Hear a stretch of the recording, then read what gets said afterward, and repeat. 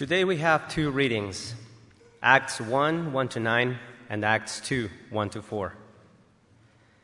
In my former book, Theophilus, I wrote about all that Jesus began to do and to teach until the day he was taken up to heaven, after giving instructions through the Holy Spirit to the apostles he had chosen.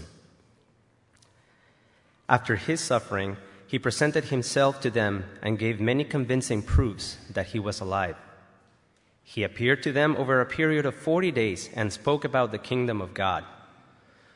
On one occasion, while he was eating with them, he gave them this command: "Do not leave Jerusalem, but wait for the gift my Father promised, which you have heard me speak about. For John baptized with water, but in a few days you will be baptized with the Holy Spirit." Then they gathered around him and asked him, "Lord, are you at this time going to restore the kingdom to Israel?" He said to them, "It is not for you to know the times or dates the Father has set by his own authority.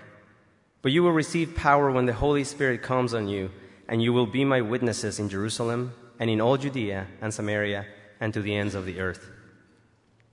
After he said this, he was taken up before their very eyes, and a cloud hid him from their sight. When the day of Pentecost came, they were all together in one place.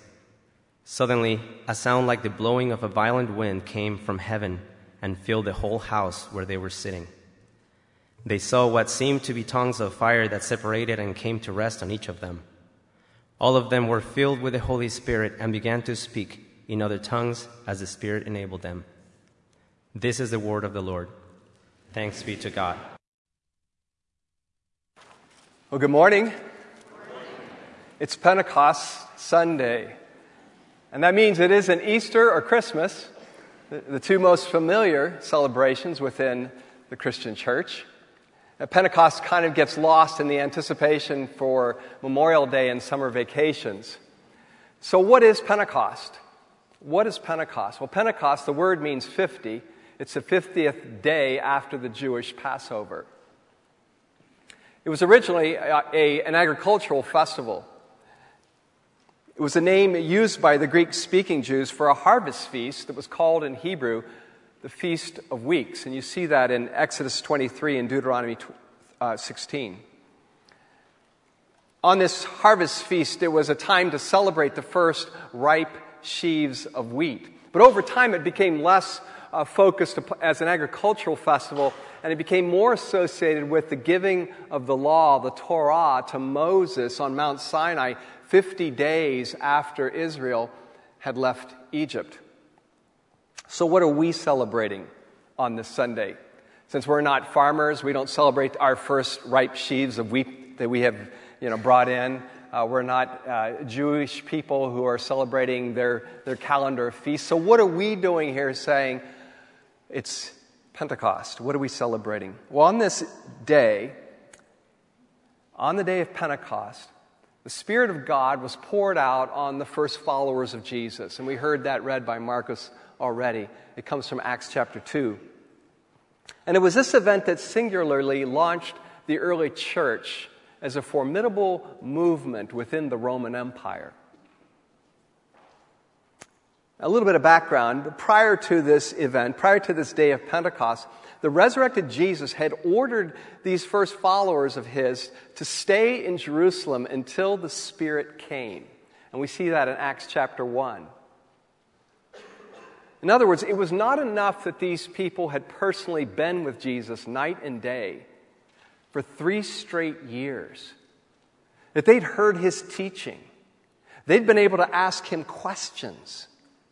They'd seen with their own eyes him doing these mighty deeds, turning water into wine, speaking a word and the lame walk, the blind see, the deaf hear.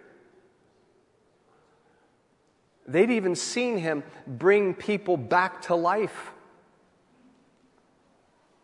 And they'd also been eyewitnesses of the resurrected Jesus. Not just the Jesus before he'd been resurrected, before he'd been crucified and resurrected, but they had seen the resurrected Jesus. They had talked with him. They had eaten with him. And you'd think that all of that would be more than enough for them to represent Jesus, to be sent out, to announce the good news about Jesus.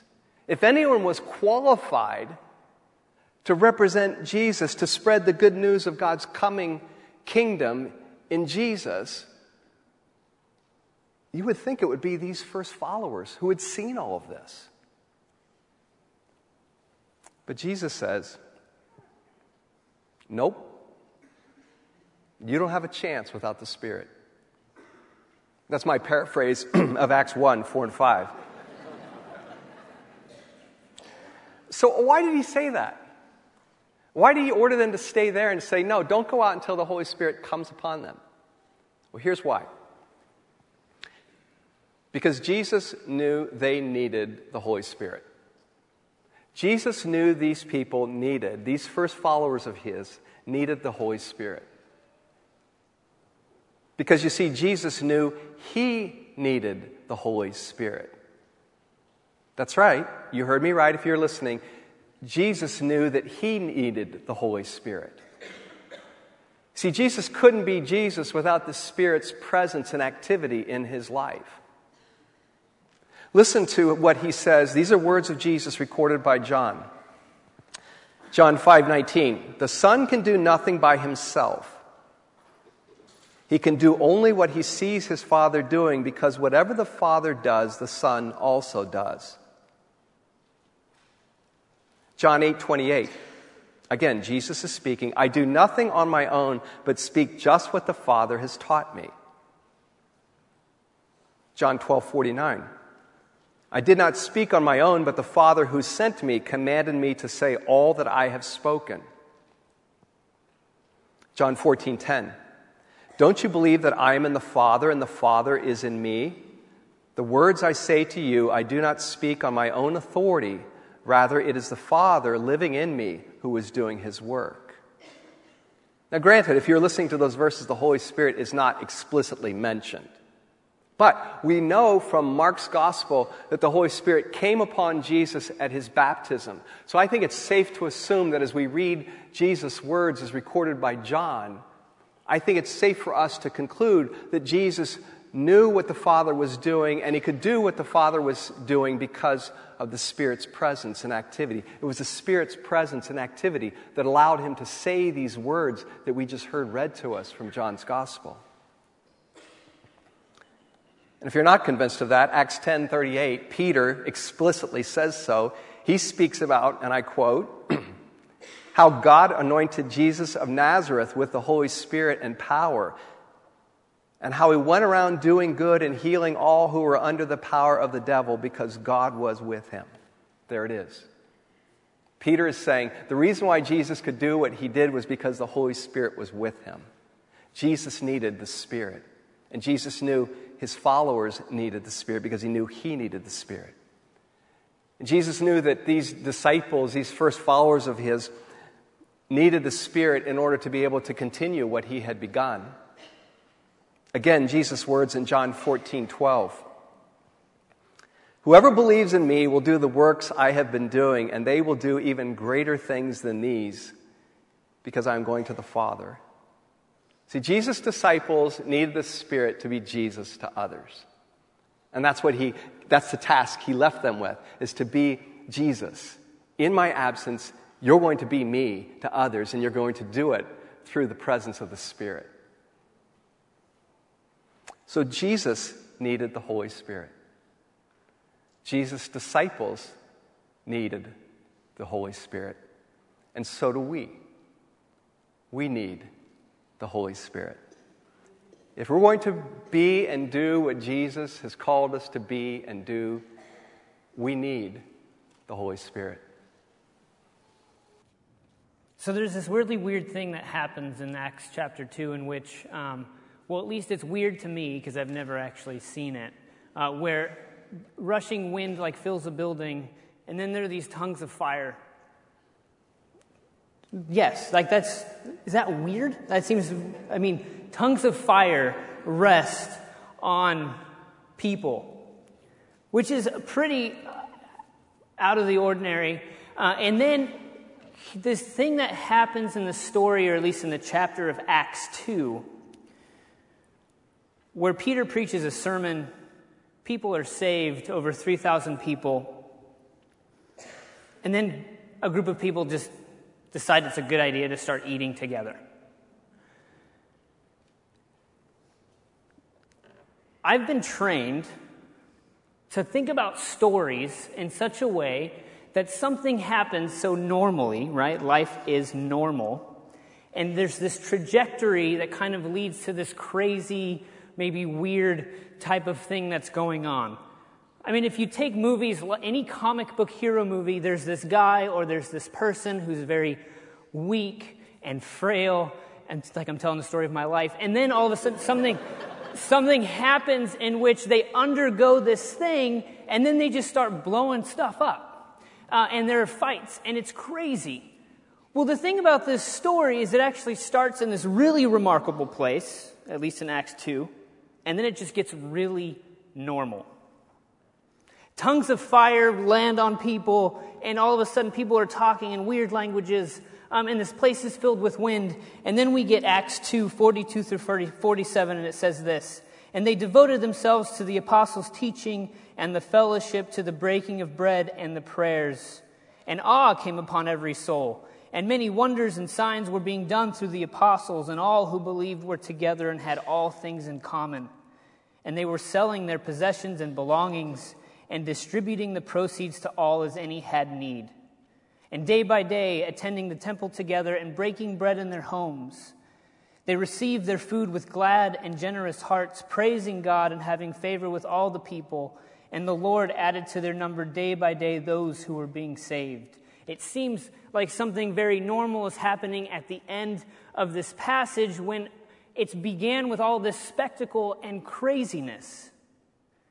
But it's as if Luke, the writer of Acts, is wanting to suggest that these are the types of communities and people that the Spirit wants to create.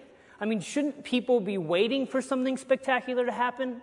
Shouldn't people be waiting for something miraculous to continue happening after they've had tongues of fire rest upon them? No, it's as if the Spirit of God is suggesting that this is the place that He wants to start.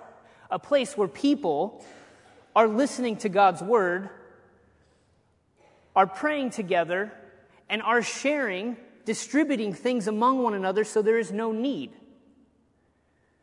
This is where the Spirit of God wants to start, which raises the question for me, well, how is the Spirit of God actually connected to something like that? How is the Spirit of God a part of a community like that? Well, I don't know about you, but generally speaking, I live a life that's bent towards something like isolation, like I want to be alone, or I don't want to get close to people.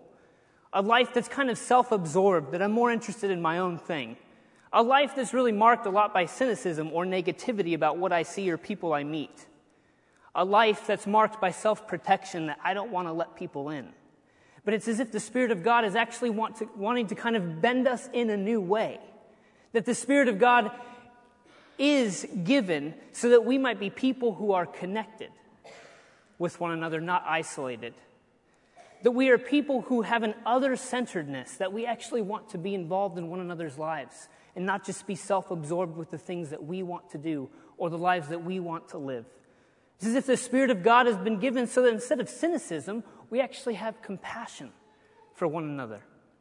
The Spirit of God is given so that we don't feel like we need to hide our needs, but that we can actually be open and vulnerable with them. The Spirit of God has been given so that we might be a people who are sharing together in such a way that there is no need among us. That is remarkable. That is where the Spirit of God wants to start. Because the Spirit of God actually works against self-sufficiency. The Spirit of God has been given not so that we don't have to need anything anymore. The Spirit of God hasn't been given so that we can do everything on our own. The Spirit of God has actually been given so that we can be for one another what we need to be, so that we can take care of one another. mean, you ever think about the Spirit, or like attaining the Spirit or getting more of the Spirit is it makes you like this superhero? It's the exact opposite. It's as if the Spirit of God makes it possible for us to say, this is who we are. And these are the needs I have. Let's take care of each other. I mean, that's a beautiful thing to me. And that's counterintuitive. And that's the story in Acts 2 that I'm not necessarily expecting.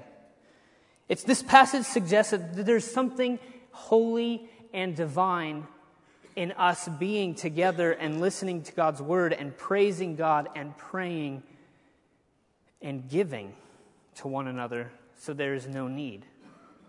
Which then makes me think perhaps the Spirit of God means that we're participating in something holy and divine, even if it seems so ordinary and mundane. That there's more to life actually going on than what we often see, or what we often feel, or what we often think. That in the day-to-day stuff of life, something as mundane and often boring as sharing a meal with someone, that the Spirit of God is at work, and that in and of itself is a sacred and divine moment. That the Spirit of God has been given so that we might be people who are together eating, breaking bread, and because the Spirit of God has been given, that is sacred. That is beautiful. Because if the Spirit's involved in our communities and in our day-to-day life, then there's something sacred going on in the mundane activity of just being in relationship to one another. There's something sacred going on in our giving of ourselves to our partners or our friends or our kids. There's something sacred going on in that moment when we actually don't do the thing that we're used to doing or that we want to do. When we don't lay into someone, or we don't criticize someone even if they deserve it. Or we don't talk about that person behind their back. That simple, small refrain from doing that, perhaps that's a divine moment. There's something sacred going on when we hear about a story or we talk to someone and all of a sudden our heart breaks a little bit and we feel compassion and we reach out to that person and we pray for them. That's the Spirit of God, and that's significant. Or there's something sacred going on when you have a friend who is broken and they've experienced some difficulty in life, a loss or a sickness, and all you can do, because you don't know what else you should do, is you just sit silently with that person. That's a divine moment. That's the Spirit of God at work. There's something sacred going on when you really don't want to, but you say, this is what I need. I'm lost. I'm broken. I feel very lonely. It's really hard to keep going. I don't know if I believe in God anymore. And we're able to share, and we're able to say who we are. Maybe that's the Spirit of God at work. That can be a divine moment.